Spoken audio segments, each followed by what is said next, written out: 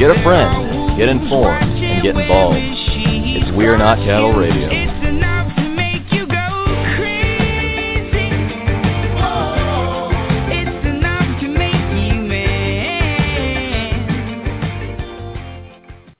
Good evening and welcome to We Are Not Cattle Radio. And if you are listening to this podcast, you are committing a thought crime on Theft Day. That is correct, everybody. It is National Thievery Day to the Private Federal Reserve. I am your host, Jake Counts. It is the 15th day of April 2014. And joined with me on the broadcast this evening is Josh Wiley of Journalistic Revolution. Say hello, Josh. How's it going, Jake? Thanks so much for having me. Thanks, man. Thanks always for coming on. Joining me a little bit later will be Robert Wasman of the aforementioned Journalistic Revolution. And we're going to be talking about theft. Of all things on this glorious day of taxation without representation or something like that. I don't know. Taxation without a voice of the people being heard in the Senate? What should we call this? I don't know. What would you call it, Josh? What would you call today? Is it just Loving Hug Day from our dear overlords and oligarchs? I just think Theft Day sums it up pretty succinctly. I don't know. It's a sad week though, because not only do we have the gun of the state being pointed in our faces fairly overtly, but we've lost probably one of the most prolific researchers of the 20th and 21st century this past Sunday evening, and that's Mike Rupert. He's the guy who I credit for, I guess, quote-unquote, waking me up with his Truth and Lies of 9/11 presentation that was made, something like a month after the event itself. Just groundbreaking research done in such a short amount of time. And, Mike Rupert took his own life, and the saddest part is it doesn't look like there was foul play involved. He was just a guy who, after being shot at by LAPD, harassed by the Bush administration, had his life turned upside down by the feds. They wore him down, and it's incredibly sad. I don't know. Felt like I got punched in the gut earlier today, and then I found out it was tax day. Fun. Yeah, well, you get the double gut punch. Actually, that would be like the gut and then the nut punch. You get the nut punch from the Fed and the gut punch. You're telling me. But all I wanted to say is that, if anyone has not checked out his work, please do so. I mean, his videos are all over YouTube. But the first episode of my podcast, Mind the Control over at Journalistic Revolution, is essentially a tour de force of Mike Rupert's, a lot of his best research, in my opinion, on narco-trafficking, which I think are some of his best contributions to the field. If you're really itching to find out who this incredible man was and you haven't listened to Mike Rupert before, I think that's a really good place to start. Absolutely, and I'll link to that in the show notes and post it on the We Are Not Cattle homepage. The reason I haven't posted any show notes is really haven't covered a ton of news. I've covered a whole bunch of different topics that I thought were interesting that I try to, expound to the people and get us thinking outside the box and get us questioning the all-important status quo that looms over our heads every day as we have people that just troll through life thinking that they're getting a return today for some odd reason. I still haven't figured that out. I actually had a buddy of mine message me right before we came on, Josh, and it was really funny because how dare he be an independent contractor for trying to make money on his own. And here's what he had to say about Theft Day. He's a fellow libertarian. Does some really good work, and so I said, happy Theft Day to you. I hope you're enjoying it. And he said, being an independent contractor, I have to write a check today, which especially pisses me off, and I wish that everyone had to write a check instead of feeling good about their quote-unquote return. He said, having to prepare your own taxes to determine how much money they're going to steal from you is like going out in the yard and picking the switch that you're going to be beaten with. So he really does make a lot of good points there. And let's start out the broadcast before Robert joins us. He's going to be jumping on here in a bit, I guess, because I do have an actual quote of somebody filling out their taxes. I got a friend of mine from the NSA that sent me some audio of a guy doing his taxes on TurboTax, and I'll play that audio for you guys here in a little bit. But anyway, it's interesting. It's just fascinating. But to start out Theft Day, Josh, what do you think, man? What do you think? We should start out with the history of the private Federal Reserve, which we owe our money to, or do you think that we should just define theft the way that we see it and why? Or here's a better idea. Why don't I just pose the question to you? Why do you believe that taxes are theft, Josh? Well, I just want to say that I hope everyone out there has declared their Bitcoins and cryptocurrencies as assets. Oh yes, absolutely, because you need to claim those, and if you bought any of them, make sure that you claim those too, because they have all the keys and they can hack everything. And Heartbleed's still out there, so I'm sure that they put that out in the universe to grab those SSL certificates and all that good stuff and track everything we're doing, because they don't do that anyway. But go ahead, Josh.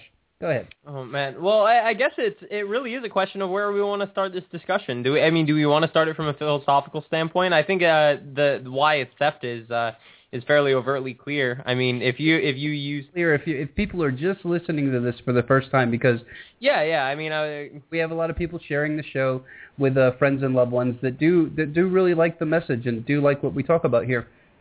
So let's talk about it. Why are taxes theft?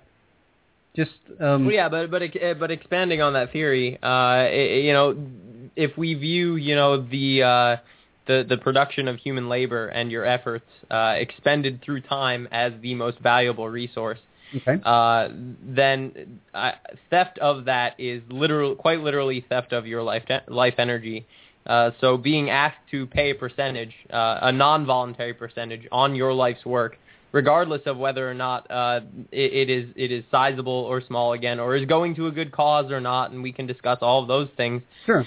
But if the element of force is used to coerce that life energy from you, then that is theft. All right, so let's define the term coercion. When you say coercion, you mean that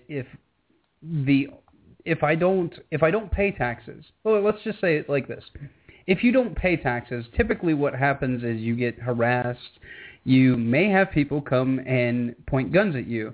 And I guess that's where you're going with the term coercion, is the fact that in the back of your mind, if you don't pay your taxes, that the state, as always, and I think it's their only, once again, touchdown for the state, touchdown, every play is a touchdown, the state's only method of settling any dispute is typically, I don't want to say only, but majority of time, is the threat of violence. Would you agree? Absolutely. This is very basic Skinner-esque negative conditioning, right? Okay. Taxpayers quite literally are lab rats to these people, mm-hmm. And it's sad that so many people have now not only been conditioned to pay the tax, but don't even view it as paying this arbitrary fee to keep the backs of the enforcement agents off of them. Mm-hmm. They view it essentially as a patriotic duty. Sure. The phrase "I pay my taxes" mm-hmm. is essentially used as a replaceable term for "I am a patriotic American." Right? Absolutely. And the only thing that's certain in life is what? Death and taxes, supposedly. Correct. But it's interesting when you look at the history of the income tax and where we got this magical device from. I've got a clip. It's about 7 minutes here, and it did a really good job. And so I'll put this in the YouTube, or actually I'll put this in the show notes. It's a YouTube clip, and it's called "The Federal Reserve Explained in 7 Minutes." So it's going to be a little bit less than that. It's probably going to be about 6 minutes long, and I think that everybody, Josh and myself, might be a little bored with this, but if you're new to this theory, if you're new to the idea of libertarianism, voluntarism, anarcho-capitalism, all of these nice little words that we like to throw around and have debates and discussions over, I think that this would be very, very interesting for you to contemplate from just the rudimentary standpoint of what the Federal Reserve is, what it does. And then I hate to use the with them analogy because we're not in sales class right now, but it really is with them. It's like, what's in it for me? What is it? What does it do, and what's in it for me? And we're going to see that there's absolutely nothing in it for you except for guns being pointed at you if you don't pay them. And it's a arbitrary number, and it's also an arbitrary tax because technically you don't have to pay it. everybody. You don't have to pay the income tax. But if you don't, what's going to happen, Josh? Well, see, that's why you shouldn't really say you don't have to pay the income tax. Technically, you don't have to do anything in life, but the consequences for doing or not doing something may be graver than you originally anticipate. So absolutely, but I meant legally, by law, you are not bound to pay taxes. Yeah, I mean, legally, the Constitution is supposedly still in effect as well, but... Well, we can definitely debate that after this segment. So I'm going to play this clip, and then on the backside, hopefully Robert will join us, because I really do want to play this clip of... because it was really kind of eye-opening to me, and I felt good. I felt good after listening to this. I felt better about paying my fair share. So here's the clip, everybody. Enjoy. But most likely don't understand what it is or how it works. The Federal Reserve, referred to as the Fed, is a central bank that many economists refer to as the biggest robbery ever enacted on the American people. The reason for this is because the Federal Reserve is neither part of the federal government, nor does it have any reserves. Yet, this single organization controls the money supply of the most powerful country in the world. The Fed is very diligent in hiding the fact that they are not part of the government. The last thing they want the American people to fully understand is that our government does not control our own money. In order to achieve this, they were very clever and decided to call their institution the Federal Reserve. And by labeling themselves this way, the general public never thought twice about who was in control of the country's money supply. If the Federal Reserve is not part of the government, then who controls this private organization, and how did this come to be? The answer to this question is what changed the course of our country forever. In November of 1910, a secret meeting took place of 6 bankers and economic policymakers who represented the financial elite of the Western world. It was hosted at the J.P. Morgan estate on Jekyll Island in Georgia. In attendance was Senator Nelson W. Aldrich, Abram Piatt Andrew Jr., Assistant Secretary of the Treasury, Frank Vanderlip, President of National City Bank of New York, Henry P. Davidson, Senior Partner of J.P. Morgan & Company, Charles D. Norton, President of First National Bank of New York, Paul Warburg, Director of Wells Fargo, Benjamin Strong, the emissary for J.P. Morgan, and coincidentally, the first president of the Federal Reserve. Years later, Frank Vanderlip referred to this meeting as the actual conception of what eventually became the Federal Reserve System. This meeting was so secret at the time that not even the names of those who attended were mentioned to the servants who lived and worked on the island. The men who attended came on a late-night train, claiming to be on their way to a hunting expedition, but instead, these bankers met with Senator Nelson Aldrich to draft what would eventually become the Federal Reserve Act. This private meeting, attended by some of the most powerful men in America, was strategically designed to take control of our country's money supply and to achieve ultimate power in America. Mayer Amschad Rothschild, one of the most powerful European bankers of his time, stated it best when he said, "Permit me to issue and control the money of the nation, and I care not who makes its laws."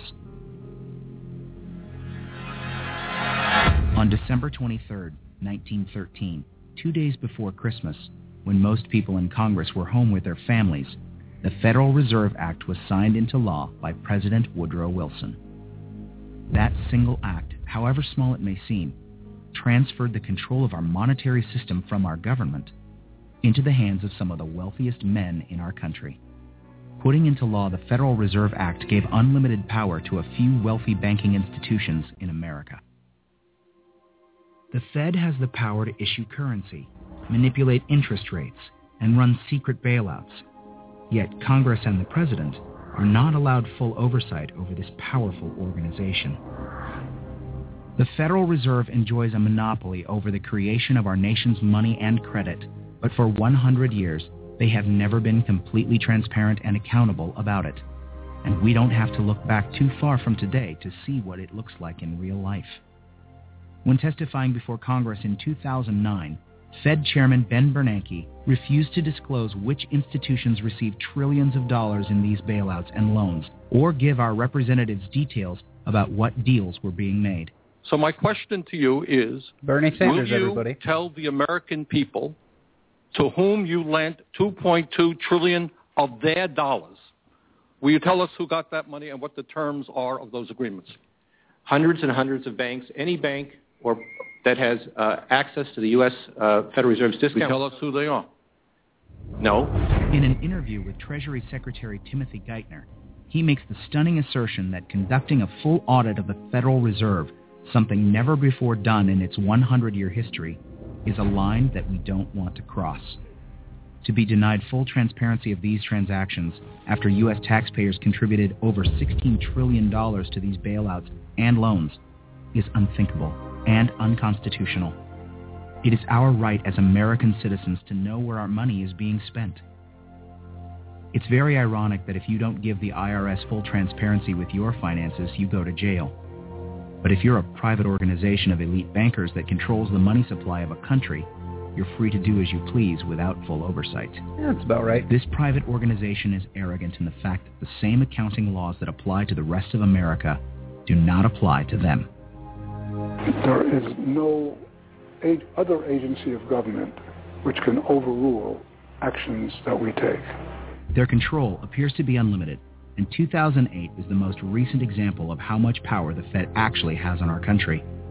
Many of us were told in private conversations that if we voted against this bill on Monday, that the sky would fall, the market would drop 2,000 or 3,000 points the first day, another couple thousand the second day, and a few members were even told that there would be martial law in America if we voted no. That's what I call fear-mongering.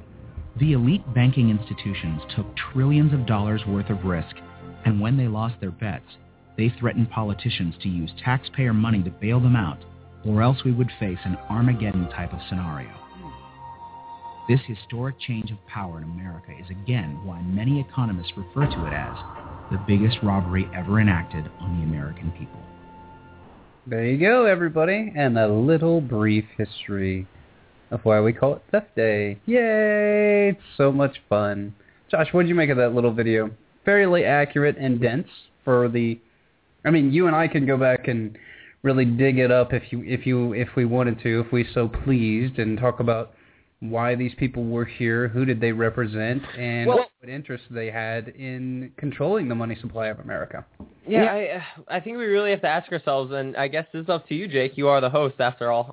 What kind of episode do you want this to be? I guess, are we assuming that your listening audience is being introduced to this information for the first time? In which case, I would say that video is a decent introduction, and if not, then I would say that that video is interesting in the way that it kind of presents some of this information, you know, talking about this inherently good system that has fallen to this evil corruption, because, you know, that in and of itself is a form of deception, right? Right, absolutely. So let's break down the challenges. Like, if you were looking at it from, let's say, 30,000 feet, and I hate to use all these stupid corporate analogies, but shoot, guys, I was in corporate America for a long time, so that's all I know. But if you were looking at it from the top down, the video does and the audio does really kind of give a broad swath to what happened, and to just the players that were involved, and that's basically all you wanted to get over. So now that we've got that established, we know who the players are, we know what the system. We know the public players are. Correct. That was very correct. So let's talk about the system itself. Once again, using theft or the coercion or the fear of getting locked up or put in prison or ended up suiciding yourself just out of sheer circumstance, which has happened to many people that have either denied to pay their taxes, or people that write books like what's his name? What's his name's dad? Oh gosh, still in jail. The guy the gold guy. Gold. Oh god, the big. Eric Sprott, Jim Sinclair. No. Oh gosh, this is really gonna kill me now. This is really gonna kill me. Jeez. He debated Stefan Molyneux on gold versus Bitcoin. Peter Schiff. There we go. His father wrote a book about the Federal Reserve and went to jail. and is still in jail. Ta-da! Interesting. Yeah, so that just, go ahead, man. Well, the thing I wanted to say is that video is a great introduction to some of these topics. It's a good starting point to go and, read a book or watch a longer documentary. Mm-hmm. In fact, I would say watch a few of them, because and here's what I think is the problem, is that when people come on to this information about the Federal Reserve, mm-hmm. They stop at a surface level analysis. They watch a documentary like The Money Masters. Right. They watch a documentary like the Mises Institute put out one. I forget the name of it. It's another one that I've seen. Or they'll go even at a lower basal level and watch a cartoon like The American Dream. Sure. Which is rife with it's very entertaining, but it's rife with misquotes and incorrect dates and facts and all this other sort of stuff. But what it really does is it perpetuates this meme where it's this kind of shadowy cabal of bankers who just kind of do this for power. Sure. And it's evil and corrupt and bad and yada yada yada. Right. And it completely obfuscates the second level, the level where all the action takes place. Is why are they doing this? Mm-hmm. Who did they set this fund up for? Correct. And where is this money ultimately going? And that's the question that I think is far more interesting than some of these more surface level analyses. Mm-hmm. So when you see a name like J.P. Morgan, mm-hmm.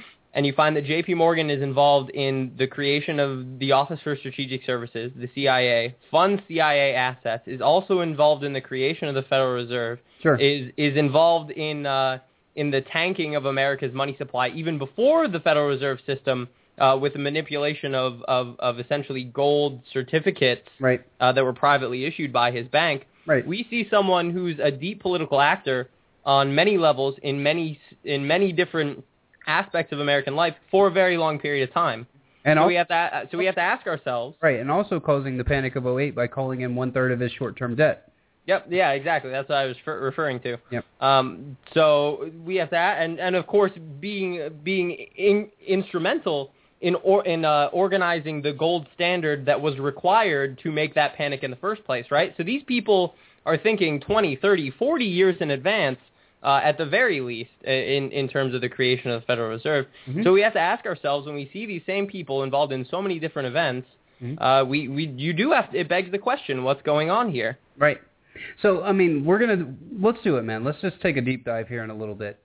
First of all, let me go to this audio clip. It doesn't look like we're going to get Robert. I think he's taking a nap. But, Josh, this was audio, ladies and gentlemen. I cannot believe that I have this. This is audio of somebody actually sitting at their home computer and getting a call from the IRS, and as they're walking through their TurboTax. So here it is. Drop your coat and grab your toes. What? I'm going to show you where the wild goose goes. Sorry, I had to have some humor in there, everybody. But that was off of Super Troopers. I thought that was very, very appropriate for today. Most people don't even realize what's going on today, so just thought I'd have a little humor. But all right, so now that we've gotten the humor out of the way, let's get into the strategery, which is not a word, but I just made it one. So let's get into the strategery behind creating the Federal Reserve System, and what other system this really mimics as we look back in history. And the reason they chose gold, the reason that we have all of these little stipulations that come together in a nicely wrapped little bow. And it looks like we're about to get Robert Wasman here in a moment. I just saw him sign in. But, Josh, let's briefly talk about this. Where do you think we should start with the actual setting up of the Federal Reserve System? Should we start out with the players behind the scenes that really funded this thing and started the ball rolling in order to not only control the currency and credit of the United States, but this is something they tried over and over and over again to establish this. And it wasn't typically because you read your history book, it'll tell you, it was just so we could do three things, so that we could quell unemployment, we could keep unemployment down, we could also make sure that we don't have runaway inflation, and we can have a stable currency that doesn't create a lot of booms and busts. Hold on one second. Why is it telling me that I have to put a call on hold? That's very odd. Let me see if I can add him to the call. Josh, I lost your video, I think. Josh, you there? Did I lose everyone? What happened? Hello? Did I lose everyone? No, Robert was trying to call me instead of you. Oh, okay. Yeah, sorry. So you had to go on hold. Okay. Yeah, so it put me on hold, and I told him to call you back. But anyways. Welcome to live radio, everybody. All right, let's get on here before we start diving into this stuff, because I want him to kind of chime in and put his 2 cents in. So is he calling me now? Is that what's happening? That's what I told him to do. But before we put the 2 cents in, or any cents for that matter, I really think that we should kind of outline where we want to go with this discussion, because the who aspect of the Federal Reserve and the why aspect of the Federal Reserve are very interesting topics, and they're very important topics, but they're also topics that I don't think we can really cover in 34 minutes.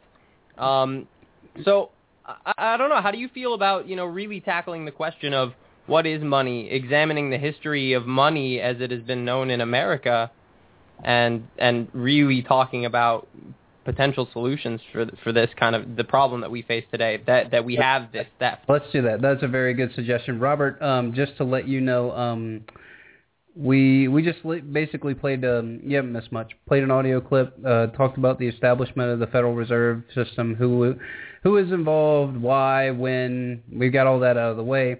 So we were just kind of kicking back and forth how we were going to approach this topic, and Josh says, let's talk about money. What is money? And according to Ben Bernanke, what Josh just held up a couple of minutes ago is not money. Bitcoin's not money. They're just assets. So let's commodity, man. Absolutely. So thank you, Robert Wiseman, for joining us from the Journalistic Revolution, as well as Josh Wiley. So let's talk about that. Let's talk about the history of money and where this Federal Reserve System came from, or even fractional reserve lending came from. That's a pretty good place for us to start. I got a Bill Still clip if you guys want to hear that about fractional reserve lending, or if you guys just want to talk about it, we can do either one. It's up to you. Well, sorry, Robert, go ahead. I was going to say, I leave that to your discretion, sir. Oh, well, I mean, I'm not, God of my own show, but I am show. I think fractional reserve lending is really easy to understand. It's when... Let's go over it really quick. It's when essentially money changers who hold you, at the time it was gold and silver or other precious metals, on deposit, and you pay them essentially a small fee to keep your gold and silver or whatever you're storing safe for you. Mm-hmm. These people realized that as they were giving out certificates that would be redeemable in this gold and silver, that they could print more certificates than they had in metal and make a lot of money that way. And the reason that they could do that is because of one thing, that not everyone came to get their money at the same time. Mm-hmm. So and one other thing. Oh, go ahead. I would say, for at least if we're talking about it in a historical context, there's, and I don't mean to sound like some kind of anti-Semite here, because I'm certainly not, nor do I feel that this quote-unquote, international conspiracy or the Anglo-American establishment is an exclusively Zionist enterprise. But Josh is a John Berger, everybody. Just get ready. Yeah, no. I mean, I feel like I have spent a significant degree of my my research efforts debunking a lot of what the John Birch Society has to say. But all right, so continue. That being said, usury is the absolutely the only reason this could happen in the ancient world, which was a practice of only one of the Trinity-based religions, and that is Judaism. You weren't allowed to loan on interest in as a Muslim or Christian. Well, and that's, that was one of the reasons that all of this came about. And like you said, you're not trying to point fingers. We're just being factually accurate. So what do you think, Robert, from your perspective, what do you think is really important for people to understand about money? So let's talk about what is money. What would you define money as? Money, I mean, in its most basic form, is just a medium of exchange in which two parties agree on the value. Okay, so Bitcoin, by that definition, would Bitcoin be considered money? As it's being used now, yes. Okay. But does it have speculative qualities, and is it? It's basically Bitcoin is spendable stocks or spendable assets. or spendable assets, commodities. I mean, if we want to be honest about it, okay. Is Bitcoin a commodity? Is it a physical thing? Because that is what a commodity is, as defined by the marketplace. Okay, well then I stick with my original term, stock. There we go. Well, no, but I mean, I hate to parse terms here, but if we're gonna be as three members of the Trivium cult here, I think it would be important to pose the question. You know, what if I hate to, I don't know how much we really want to delve into this, but because it is such an interesting topic. But what is? I mean, this is the reason we have the format we have. I mean, it creates discussions. We have a topic in mind, but sometimes we stick to it, sometimes we don't. I do want to talk about the Bundy Ranch here at the end. I think it's going to be another Waco situation, but we'll talk about that a little bit later. So, Robert, I guess to Josh's question. Well, the question was, I guess, is Bitcoin a digitally liquid credit class? Because I guess that's what stocks are. They're a form of credit, and right now the Federal Reserve note it's a very liquid form of debt, right? Mm-hmm. Whereas Bitcoin is there is work expended, and you get some kind of dollar output for that, right? Correct. But I think that one of Murray Rothbard's most important ideological contributions to the definition of money was that he says that money is not a mere token of exchange. It is a commodity. It's something that has to have utility in the physical world outside of being a token of exchange.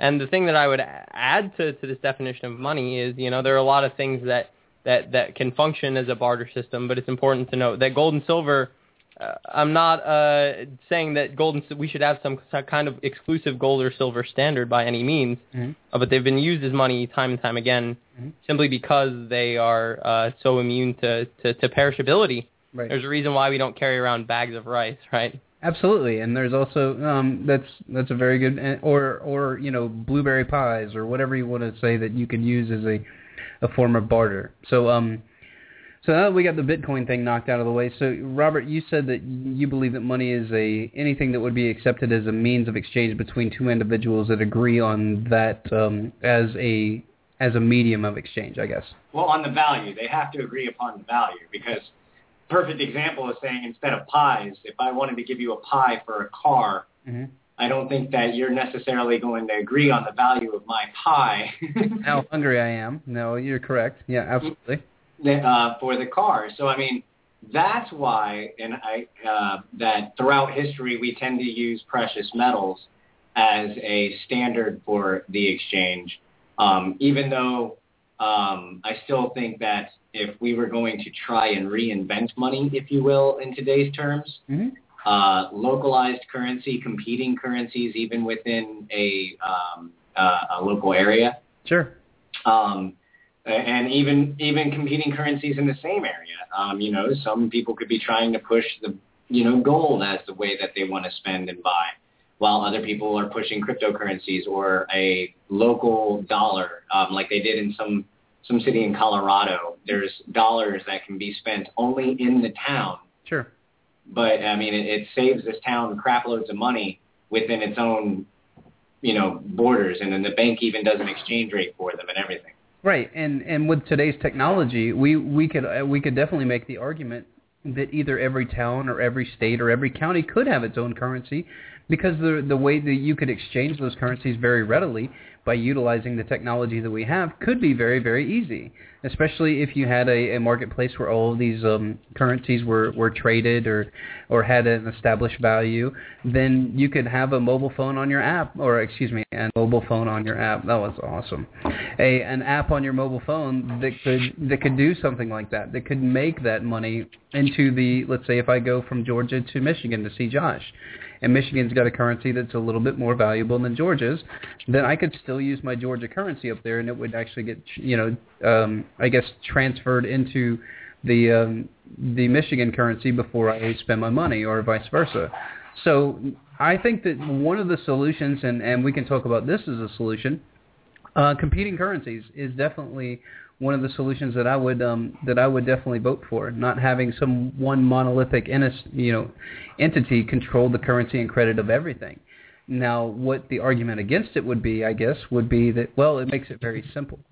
Well, we've seen where simplicity gets us. It gets you into an oligarchical situation where you have one hierarchy of people, a super elitist class, controlling the currency and credit of not only the U.S. dollar, but the currency and credit of the world if they get into positions of the World Bank, if they get in positions of the Bank of International Settlements, and larger entities like that, where those guys are the ones that are controlling basically the way that countries shape their industry, the way that countries shape their technology, because they get loans from the World Bank and the IMF. So what would you guys say to, number one, to competing currencies, and number two, how do we decentralize the power away from this pyramidal structure that has taken years to be put in place, but as we always see, the top of the pyramid doesn't care about human life, it doesn't care about human value. All it cares about is profit, whether it's the banking elite funding both sides of the Russian Revolution, or if it's the banking elite funding both sides of the World War II. Either way, they're looking to make money, and they're not looking to make anything or build anything for humanity. They're just looking out for profit. So what would you say, Josh? Number one, competing currencies, and number two, the hierarchical system. Well, I guess based on the three names of institutions that you touched on there, the Federal Reserve, the IMF, and the World Bank, as a student of history, I realized that all three of those institutions are essentially created, founded, funded, and propagated by a single group, the Anglo-American establishment. So if people really are interested in kind of probing that rabbit hole and finding out where your money actually goes and how this all relates to eugenics and the British elephant in the American living room, as Richard Andrew Grove would call it, then that's essentially your homework assignment. As for competing currencies, I mean, I think it's a fabulous idea. I think that some of these competing currencies, even throughout history, have been utter abject failures. Even things that are presented as successes, right? Like the colonial script program that Benjamin Franklin was supposedly an ardent supporter of, and Bill Still put all those quotes in the Money Masters. Turns out all those quotes are false. Ben Franklin never said any of those things, and the quotes themselves were fabricated from other sources. Maybe not Mr. Still's fault, potentially quotes that were fabricated many, many years in advance, and he just kind of lazily pulled them up and slapped them in his documentary. Sure. But it was an attempt at something. So I guess what I think competing currencies are wonderful, but I think that what I really wanted to get at when I said, I guess, let's explore the monetary history of America, is how we got from constitutional gold and silver only coinage, this supposedly pure system, to where we are today, and some of the solutions essentially being red herrings. Things like the gold standard is largely advocated today by people like Peter Schiff. Things like the colonial script or a credit-based standard, which is essentially what Bitcoin is. It's a digitally liquid credit class. Again, why I think the distinction between money and credit is very, very important, and money and currency is very important, which is the colonial script-based kind of idea. I think Bitcoin and other cryptocurrencies have a great deal more utility than colonial script, but there's a reason why all three of those things were historical failures: colonial script, gold, and silver. All right. Would you say that silver was a failure because silver actually never really got its due here in America, driven by the oligarchs to keep it underneath the gold standard, because obviously whoever controls the gold is going to have the most wealth. And the reason that they pushed for, William Jennings Bryan was the one that pushed for the silver standard, right? Is that correct? Am I getting my history names right? Yeah, absolutely, and you're absolutely right in terms of the silver standard as well. It posed a threat, and I guess that's what I'm trying to say is true solutions are suppressed, and solutions that are behoove power to the powers that be, sure, or generate power for the powers that be, are allowed to kind of bubble to the surface. So when we see things like the suppression of the gold and silver price to this day, when we see things like how are gold and silver prices set? Gold prices set, Josh, just to let the people know. And silver. Oh, okay. So let the people know out there that are listening in the audience, how are gold and silver prices set? Once a week, by the way. Once a week, every Tuesday morning in London, the LBMA fixes the gold and silver prices for the international market, and it is done by what family exclusively, Jake? the Rothschild. Is it the Rothschilds or the Rothschild family? Yeah, it's a London-based firm. Oh yeah, there we go. Sorry, Yep. English dynasty, wrong one. All right, so all right. I heard they were lizard people. No, they're coneheads. Come on, Karen. Who did? Sorry, yeah, coneheads. Unbelievable the disinfo we have out there in the truth movement. All right, so do you want to wrap up and then we'll go to Robert really quick and get his ideas?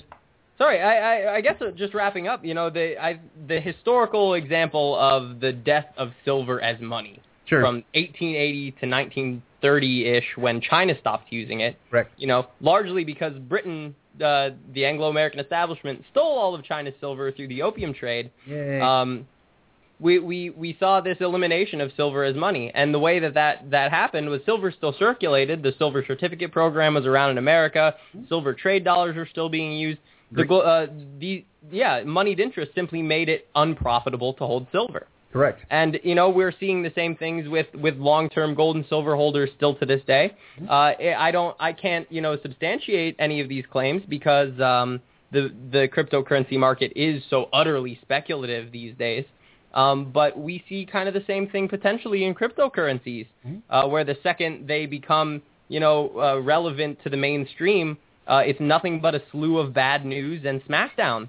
Right. It's to the point now where mining operations, CPU and GPU mining operations for cryptocurrencies used to be profitable only a few short months ago.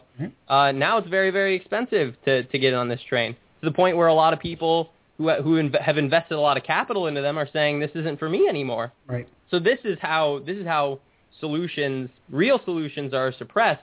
So, if we really want to fix things, we might have to bite the bullet and take some losses to our to our allocated accounts. And I know a lot of Americans don't like hearing that, but aren't you already losing a lot? Oh, but that's the point that I wanted to get to, and I was hoping that we would get there tonight.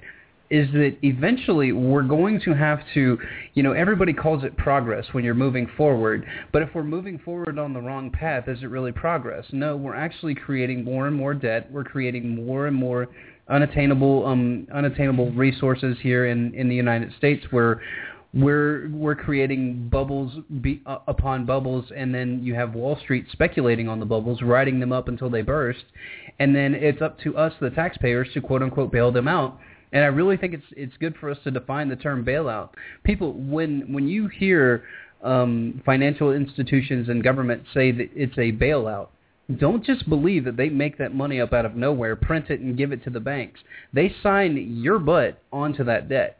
So whether it's you, whether it's your kids, whether it's your kids' kids, whether it's your kids' kids' kids, somebody is going to have to pay that debt back. Now, it looks like free money on the surface because behind the scenes, they're going in their little ledger and they're writing down $17 trillion next to the American people. So, Robert, we covered a lot of ground. What do you got, man? Well, as far as cryptocurrencies being speculative, I will agree that they are highly speculative, but oh so fun. Oh, yeah. But, that's just the gambler in me. Mm-hmm. As far as money, if we have to fix it, this is going to sound strange, we first need to abolish it. We need to abolish the current common accepted term of money. Okay. This idea that someone else is going to set this standard for us of what we deem valuable. That is going to be the only thing that actually fixes things in the long run. Until then, we're just throwing patches on a sinking boat. Right. Robert, I'm sorry, I hate to interrupt you midstream of thought, but what you're saying, I think, just to clarify, is that throughout history, at least all the examples I can think of, money has been defined by nation states. Correct. In almost every example. So you're saying do away with that specifically, right? Specifically. Okay, sorry, I didn't mean to interrupt. Go ahead. No, exactly. Get rid of that specifically. And an argument can be even made that I'm not talking about getting rid of centralized authority, even though that would be wonderful too. But the argument that I'm at least making is that this centralized standard of value, and I think that we have to let the chips fall where they may. Will some areas be hard hit? Hard hit. Yes, absolutely, they will be hard hit. But what's funny? Places that have been hard hit for hundreds of years would immediately become freaking rich because they're sitting on so much freaking commodity that they're not allowed to determine the value of. Correct. So, I mean, what does that say for middle class America? You're going down, buddy. Yeah. Your barista job isn't going to give out much value to the people at large. But at the same time, in the long term, what would happen is pure free market capitalism in its finest, and you would see people go, no. Over here, water is in high demand, so water is where we base our freaking demand of value, and over here we got plenty of food, so we're not worried about the price of food. We're worried about copper because we're trying to run electricity through our freaking towns, and so forth and so on, and that ultimately is the solution. Actually, another show altogether, the copper show and energy. That's a whole another show altogether. But to sum up my thesis, the question that we really need to be asking is how do we abolish that as individuals? And I think for now, cryptocurrencies, gold and silver are our best bets to try and take away power from the centralized value system. So basically, we just made a complete, we touched on almost every bullet point, but we made a complete circle saying that the only way that we will be able to remove this centralized authority and the central planning, quote-unquote, this central economic planning system is by creating alternatives and competition to the system itself, correct? Are you all correct? There?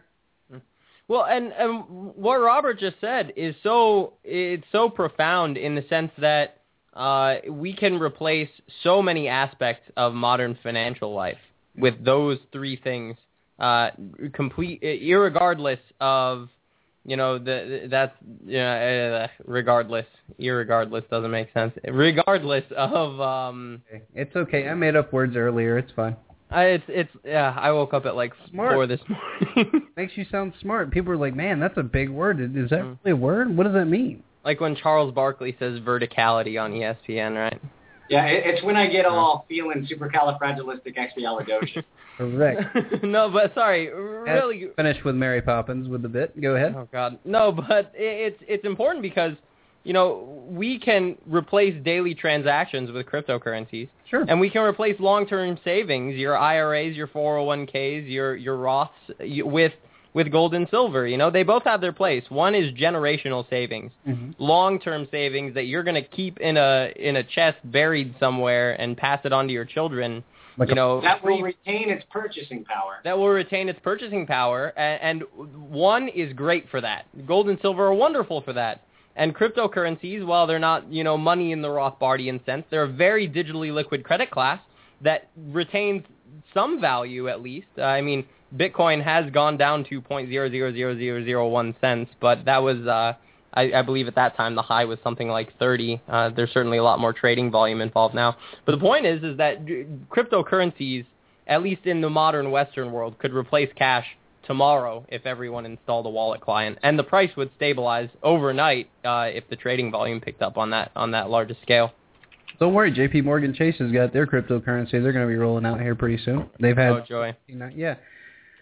Oh yeah, just 1999, right? Handling the EBT cards and also handling your currency. They love you to death. Anyway. So, all right, guys, let's close this out. We obviously covered a lot of topics there. I do want to get into the Bundy situation. Josh, you and I talked about this on the last show. The Koch part of it? Or the what? The Koch brothers part of it? That's the only recent development I've seen. Well, the no-fly zone part, too. But all right, so, no, but just to recap, for people that were, I guess, paying attention or understand what's going on out there, the Bundy... dispute is over land rights, water rights, and the centralized authority, of course, says that we own everything on this planet and that you have to pay us rent, which we already do that in order of property tax and other things. So they actually had a big showdown the other day, and there was a big victory, so to speak, for liberty, and people like Glenn Beck are saying that he still needs to pay his $1 million in order to be a good citizen and steward of the land or whatever. But where do you think this all goes? What's the Koch brothers connection? Is it let me guess, the Koch brothers are going to build the solar panels or something like that, Josh, in conjunction with the Chinese government? Well, the reason I say it's interesting is because I guess supposedly a lot of left-wing media websites are reporting now that the Koch brothers are coming to the financial aid of Clive and Bundy. They all want to. I mean, it's like the default. I'm sorry, leftist people, whatever you want to classify yourself as, but the Koch brothers don't run the freaking world. Okay, they're like middlemen. Blasphemy. Yeah, they are middlemen, and they certainly historically their father as well as the Koch brothers themselves. Their father, of course, the founder of a co-founder of the John Birch Society and a major financial contributor to that society, which puts out disinformation at the behest of the Anglo-American establishment. Right. They are middlemen. They are middle management players in this game. But that's what makes these connections so kind of uncomfortable and unsettling to me. Because we have on one side, we've got this Agenda 21-based Soros initiative, Chinese generals and Harry Reid all mixed up in it to eminent domain this land for solar panels. Sure. And now on the other side, we have the Koch brothers, an organization that is by no means benevolent, coming to this formerly just cause. It almost seems like we're being set up for some horrible controlled opposition on both sides with this one. Well, what do you expect? I mean, what do you expect when there's any type of grassroots type of rebellion, especially something that could set brush fires in the minds of men all across the United States? It's going to get co-opted. I mean, I should have even mentioned it on my show. I was like, and you and I actually talked about this being a flashpoint, and they could use it as a flashpoint, which is what, as we're seeing these developments now, it looks like that it's going to turn into a controlled propaganda machine. And me personally, the way the BLM is acting, the Bureau of Land Management, which for some reason they have SWAT teams and armored trucks and all kinds of crazy stuff. The bureaucracy in this country is just retarded. I saw that the post office just got some more bullets, so whatever, people. Whatever. Just arm everybody but the citizens. Just, they can have guns because they work for the state, and you can't have any because you're an individual, and that's all that there is. But I think that you and I are on the same wavelength here, Josh, is that it's going to turn into something that could be just propaganda, and in order to distract us from things that are real victories and real movement. Go ahead, Robert. I do want to point out that this whole Bundy situation did take place just as the Ukraine decided to revolt against the Crimea annexing. And just before Blood Moon. How dare we have all these tie-ins for our audience? People, I love you guys out there. Please share the show with people you know, people you like, because we're mentioning some really good stuff here. The Blood Moon connection is really the key one, though. Super creepy. super creepy. All right, astrological boy, you go sit over there for a minute. We're gonna real men. I'm kidding. I have no idea. You're just totally. That's why I told you to go sit in the corner. Continue, Robert. Didn't mean to cut you off.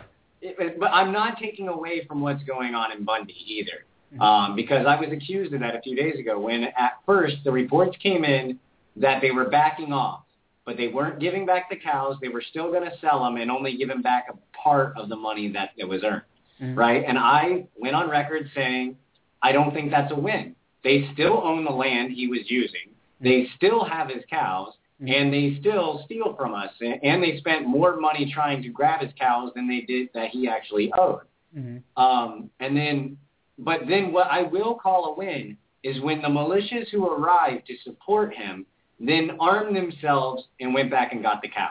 Right. I'm sorry, that's a win. There's no way to take that away from them. And they just faced down the bureaucracy. And the bureaucracy, from what I understand, I haven't seen the video yet, but I got it queued up in my YouTube. But from what I understand, the bureaucracy was telling these people, because I was watching Kokesh's coverage of it, and he said that the bureaucracy, they had these guys lined up with guns, and then they put the women in the front. They all these women volunteered to be in the front because who's going to shoot a woman? And they just said, we're coming to get the cows. And they're like, if you guys take any more steps forward, you need to disperse, or we have a piece of paper here signed by a guy that's an actor in a play that says that we can shoot you guys. And for people that don't understand courts or the history of courts, I was talking about a judge who's in a costume, sitting on top of a British warship. But that's neither here nor there. Or is it really maritime anymore? Is it still maritime law for us? I would assume. I mean, supposedly, I've heard the theory. Well, whip out your Black's Law dictionary and check.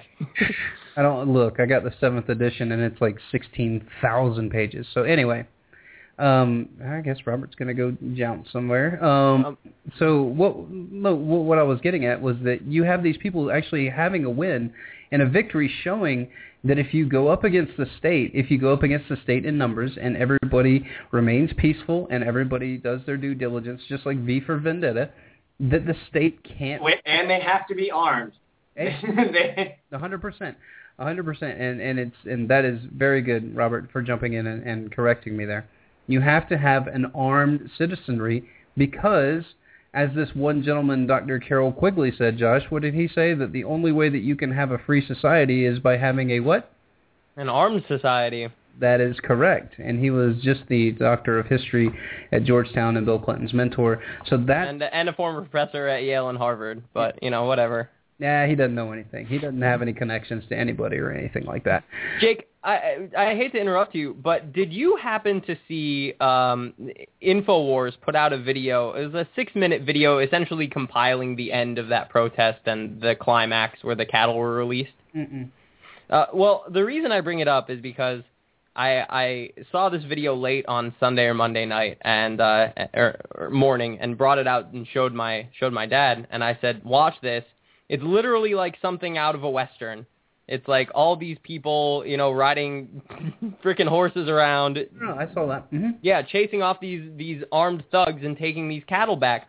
And you think about it from not only, if I'm thinking like a mainstream propagandist here, not only thinking of it as a human property rights issue, mm-hmm. But just as a marketable human interest piece. Sure. The fact that scene is so marketable, and the fact that the mainstream media won't touch that scene with a 10-foot pole, and certainly won't take it to its ultimate conclusion that this is about ultimately Agenda 21. Correct. No, absolutely 100% correct. The Rio Conference already stated that their goal is to move us all into compact cities, get us off the land, move us into areas where they can have what they call sustainable development, which means that they have control over all of your energy, all of your food rations, basically everything.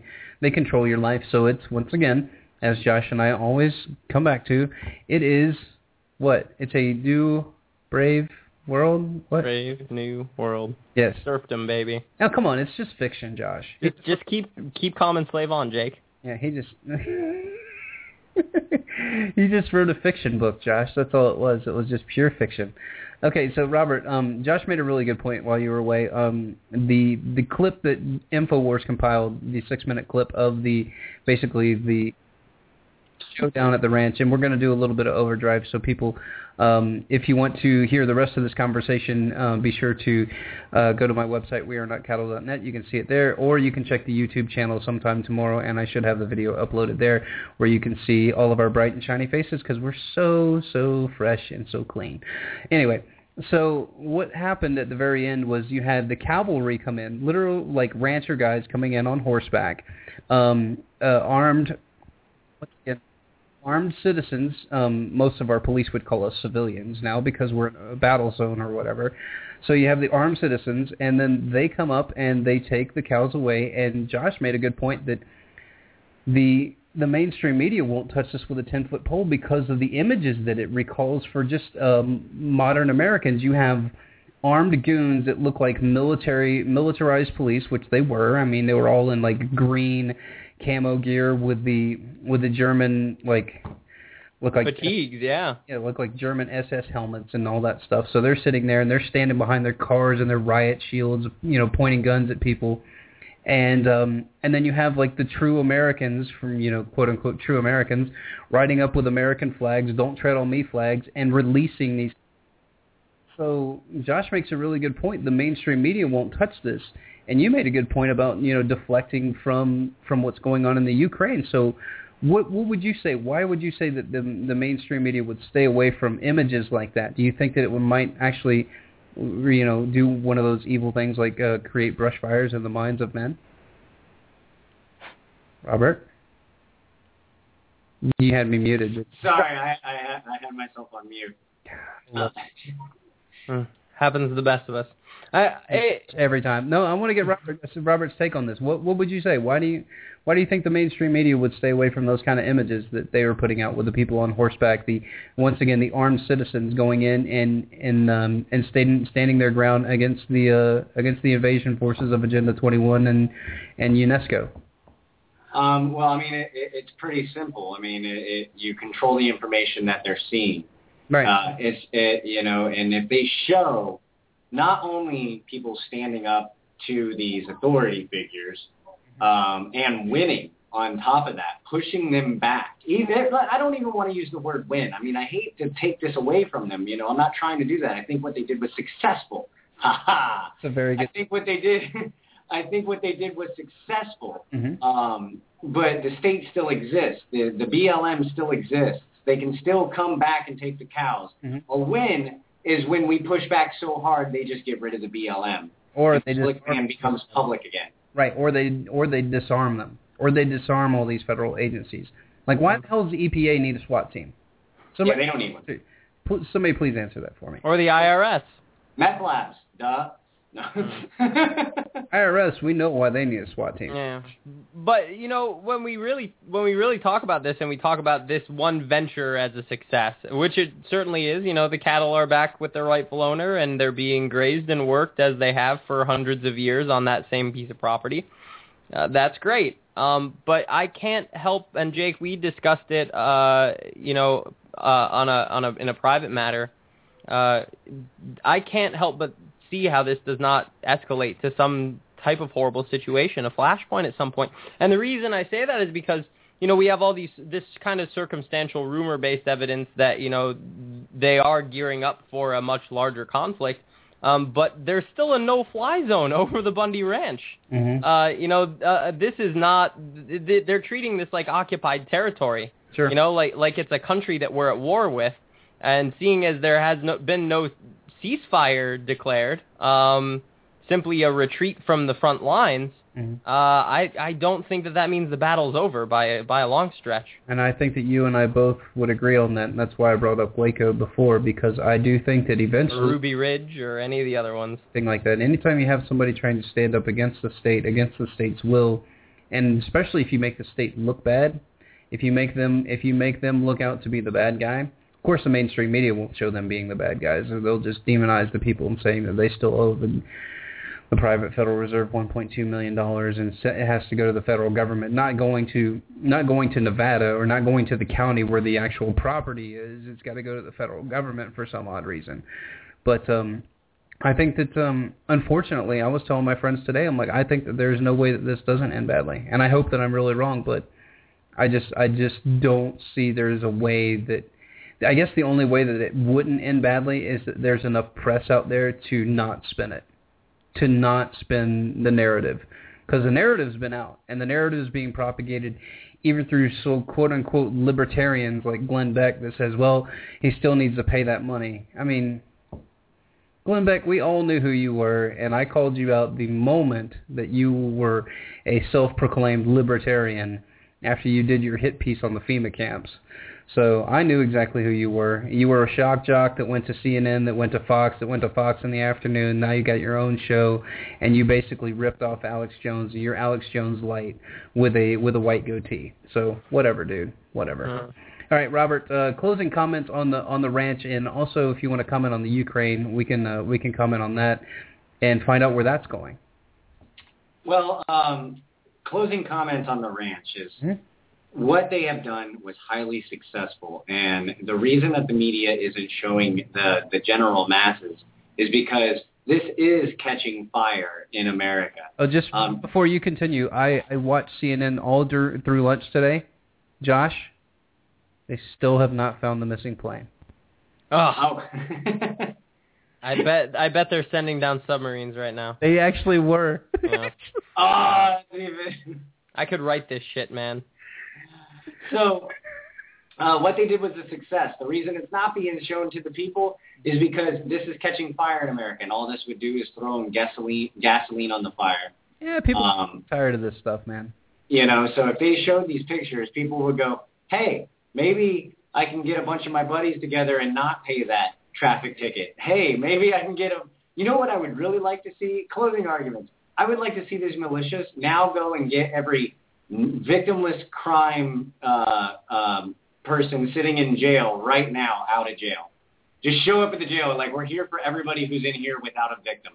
No, that would be the conscious revolution that we're all pushing for. I had a communist friend of mine ask me, he's like, libertarians, what's your revolution? And I said it's basically nonviolence, non-coercion, and self-ownership.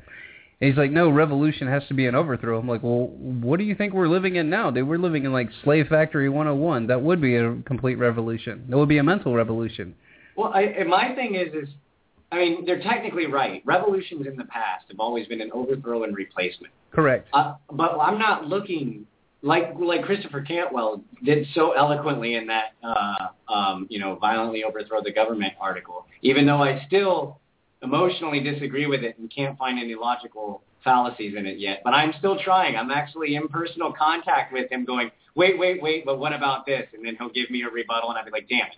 All right, but what I want is a overthrow and then stop there.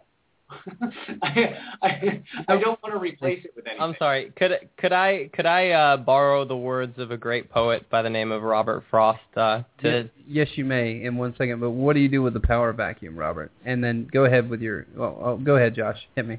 Oh no, it's fine. Go ahead. No, hit me with your quote. I want, and then I want to get Robert's idea of the power vacuum. All I wanted to say is that he wrote a poem by the name of a semi-revolution, and it goes like this: I advocate a semi-revolution. The trouble with a total revolution, ask any reputable Rosicrucian, is that it brings the same class up on top. Executives of skillful execution will therefore plan to go halfway and stop. Yes, revolutions are the only salves, but they're the one thing that should be done by halves. You need to send me that, please, because I'm going to post that in my friend's thread, just so he understands. That was beautiful, man. But that's what I'm advocating for. I want us to overthrow. And then you were saying about a power vacuum. Oh, but the power vacuum will always suck up. Not if you destroy the vacuum. Not if you get rid of that area. You don't allow anything to reside there. There's nothing, you know. So you basically go for what Kokesh is saying, and you say the peaceful dissolution of the federal government, and then it's all about the states from here on out.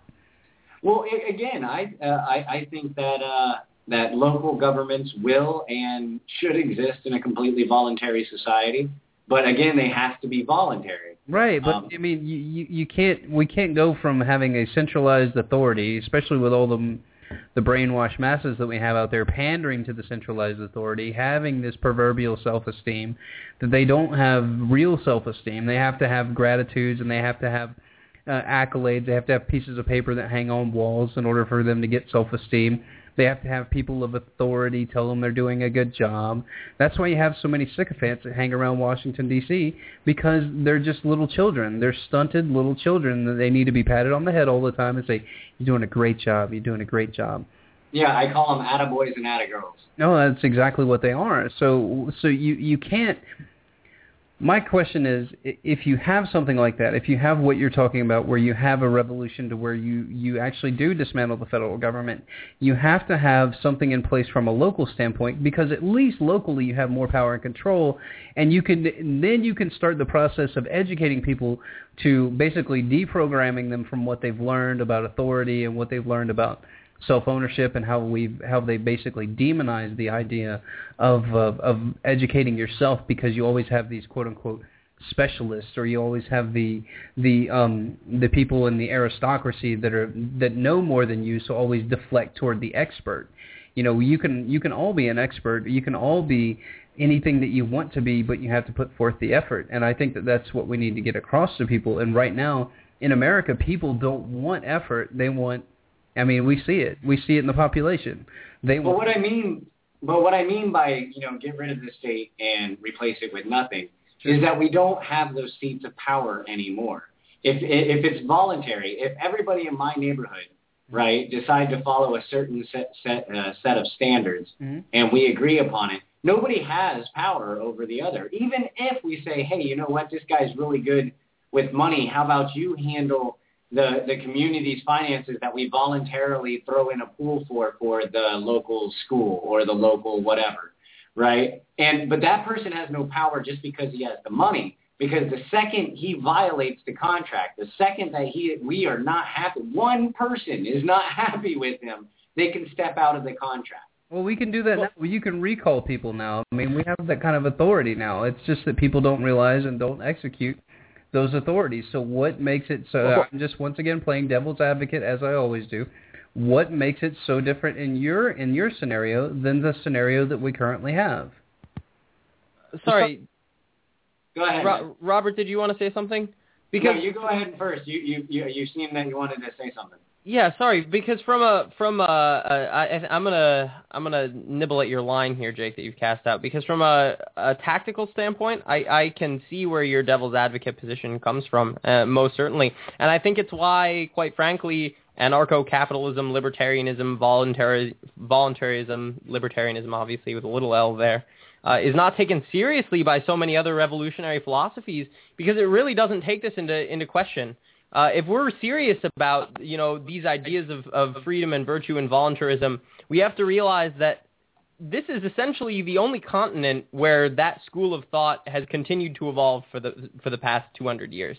It's the only one where it still exists in a meaningful way, and it's the only country, even though it has a very small chance of becoming that ideal, it's the only place currently that it can happen within the next, I would say, 100 years at the very least. So there are going to be other nation states, even hostile nation states, that would see that as a prime example or a prime opportunity to turn America into a colony, much like Africa, where they're used for their labor, which is obviously what's happening to America slowly but surely. We're going to see this transfer of wealth and power from west to east, and we're going to become the new slave labor. But the thing that I really wanted to point out is that there is an example of the semi-revolution, what Robert is talking about, at least somewhat in practice, and that's in the Soviet Union, when it was collapsed over the course of 20 years. That's true. By creating local economies, by firing up old Soviet factories and running them at night to produce black market goods and starting local economies to replace the state. We don't have anything like that in America, and the reason why the Soviets realized that they needed to do this is because they knew with every aspect of their life that they were living under tyranny. Sure. Americans don't know that they're living under tyranny, which is why they will never, ever do that, at least in a meaningful way, until it hits their pocketbooks. Absolutely. And that's why Aldous Huxley called his revolution the ultimate revolution. And in a sense, it kind of is, because these people have been sold their slavery. So even as their pocketbooks, their servitude. Absolutely. In his dry pseudo-British accent. All right, so here you go, Robert. Here's the only solution that I think we do have. Are you guys ready for this? Hold on. Give everyone Soma. That castle over there. I'm 37. What? I'm 37. I'm not old. Well, I can't just call you man. You could say Dennis. I didn't know you were called Dennis. Well, you didn't bother to find out, did you? I did say sorry about the old woman, but from behind you looked... What I object to is you automatically treat me like an inferior. Well, I am king. Oh, king, eh? Very nice. And how'd you get that, eh? By exploiting the workers. By hanging on to outdated imperialist dogma which perpetuates the economic and social differences in our society. If there's ever going to be any progress... Dennis, there's some lovely filth down here. Oh, how'd you do? How do you do, good lady? I am Arthur, King of the Britons. Whose castle is that? King of the who? The Britons. Who are the Britons? Well, we all are. We are all Britons. And I am your king. I didn't know we had a king. I thought we were an autonomous collective. You're fooling yourself. We're living in a dictatorship. A self-perpetuating autocracy in which the working classes... Oh, there you go, bringing class into it again. Well, that's what it's all about. If only people would... Please, good people. I am in haste. Who lives in that castle? No one lives there. Then who is your lord? We don't have a lord. What? I told you. We're an anarcho-syndicalist commune. We take it in turns to act as a sort of executive officer for the week. Yes. But all the decisions of that officer have to be ratified at a special bi-weekly meeting. Yes, I see. By a simple majority in the case of purely internal affairs. Be quiet. But by a 2/3 majority in the case of more Be quiet. I order you to be quiet. Oh, who does he think he is? I am your king. Well, I didn't vote for you. You don't vote for kings. Well, how'd you become king, then? The Lady of the Lake, her arm clad in the purest shimmering samite, held aloft Excalibur from the bosom of the water, signifying by divine providence that I, Arthur, was to carry Excalibur. That is why I'm your king. Listen, strange women lying in ponds distributing swords is no basis for a system of government. Supreme executive power derives from a mandate from the masses, not from some farcical aquatic ceremony. Be quiet! But you can't expect to wield supreme executive power just because some watery tart threw a sword at you. Shut up! I mean, if I went round saying I was an emperor, just because some moistened bint had lobbed a scimitar at me, they'd put me away. Shut up! Will you shut up? Ah, now we see the violence inherent in the system. Shut up! Oh, come and see the violence inherent in the system. Help, help! I'm being repressed, bloody peasant! Oh, what a giveaway. Did you hear that? Did you hear that, eh? That's what I'm on about. Did you see him repressing me? You saw it, didn't you? There you go. That's what we have to strive for right there. The autonomous collective, the dictatorship. That's what we have to strive for. Anarcho-syndicalism. I do have to say, though, that if a purple-haired lady in a lake does throw you a sword, that does mean something. Either you ate too many mushrooms or the spirits are playing with your brain. And to that. All right, so now that we've started the show with humor, we end the show with humor.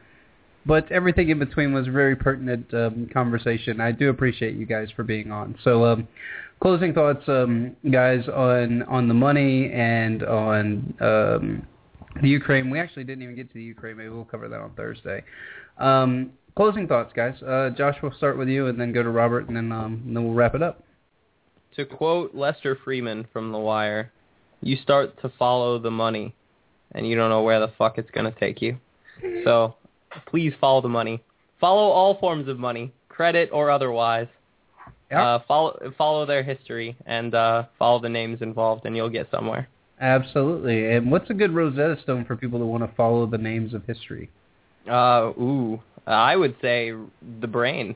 Oh, The Brain is a very good one. Okay. I would say Tragedy and Hope's The Brain. Yeah. Tragedy and Hope in The Brain. I'll actually link to his brain, actually. So for people that don't know what we're talking about, Peace Revolution did a brain which basically ties in all of the big players throughout history with the foundations, the endowments, all of their different parts and moving apparatus, so you can see how everything ties in, and it gets very, very in-depth. So have either a lot of coffee with you or DMAE. Yes, a lot of DMAE with you because it's going to be a lot of intel. So Robert, what would you like to wrap up with, man? I'm going to wrap up with an explanation of Journalistic Revolution's call sign and why we always end with, don't look to live free sometime in the future, live free now. And it's because if you want to be free in the future, you have to act as if you are free now. Because that is the only way these systems will be torn down. That is the only way new systems will be put up. It is the only way that you can take your power back, the power that is rightfully yours, over your life, and then teach your children and your children's children how to do it as well. Amen to that, man. Amen. So that'll do it for the show, everybody. Once again, get a friend, get informed, and get involved. As Robert does a shirt pop for legalized victims. You know that we've turned into Goofy Land here at the podcast when we run about 15 minutes over and people start doing shirt pops, or like we're playing in the NBA championship or something. But, philosophical pimping, baby. So I would agree with Robert in the fact that if you act like a slave, you're going to be treated like a slave. So act like a free person. Share information with your fellow human beings out there. Interact with people. Make sure that they understand where the Federal Reserve comes from. Make sure they understand what the income tax is. And I think that once we start spreading knowledge around the United States and people start accepting it, especially when they start to see that the state is not out for their best interests, you're going to set these little brush fires or these little seeds in their mind, and eventually they're going to have them come to lay root, and they're going to flower and blossom, and eventually they're going to come back and start asking you questions, much like what's happened to me. I can't even tell you, numerous times, probably 15 or 20, just random emails that I'll get saying, man, when I started listening to your show, I thought you were a little weird, and I thought it was a little out there, and now I'm starting to see all this stuff, and I listen all on the regular, so thank you for what we do. And guys, it really is about the information. It's about the people, and it's about bringing people together to understand what freedom really is. And that's, I think, what our whole big goal is. I don't care if I reach one person a day, 10 people a day, 10 million. It doesn't matter to me. The only thing that I care about is that after this show, that it is, number one, stimulated you to a different perspective than what you're used to, and number two, that has provoked you to go out and learn something for yourself. Because if we're not learning something every day, then why are we here? So thanks for listening, everybody. Remember, get a friend, get informed, and get involved. And we'll see you Thursday night, 9 o'clock. And pretty soon you will hear me on Liberty Movement Radio exclusively starting in May. So take care, everybody. Peace, love, and liberty.